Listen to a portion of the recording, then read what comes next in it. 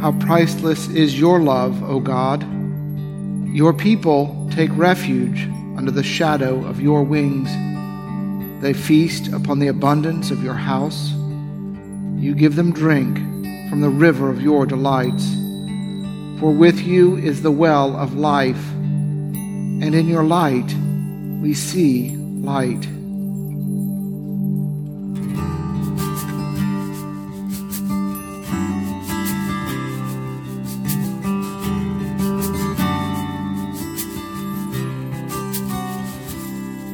O gracious light, Lord Jesus Christ, in you the Father's glory shone.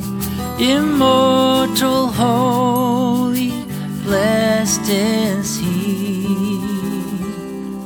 and blessed are you, his holy Son.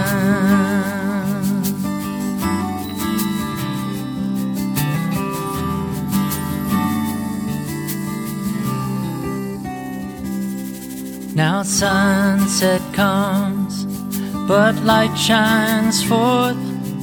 The lamps are lit to pierce the night. Praise Father, Son, and Spirit God, who dwells in the eternal light.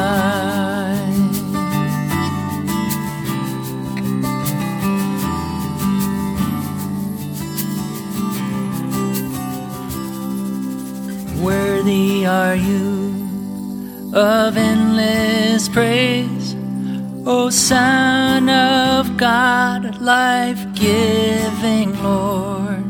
Wherefore you are through all the earth, and in the highest heaven adored.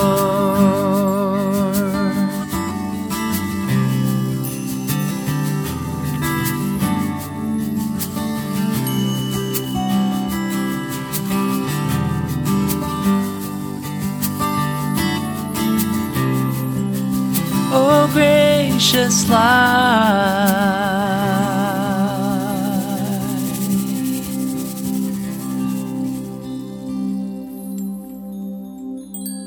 A reading from the 9th chapter of Mark.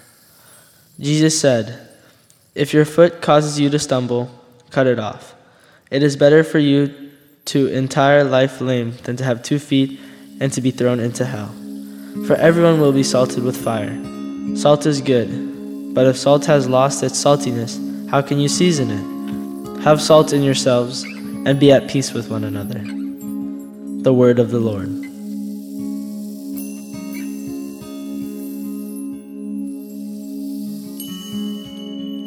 And now I ask your prayers for the church, for our families, our community, and for the world.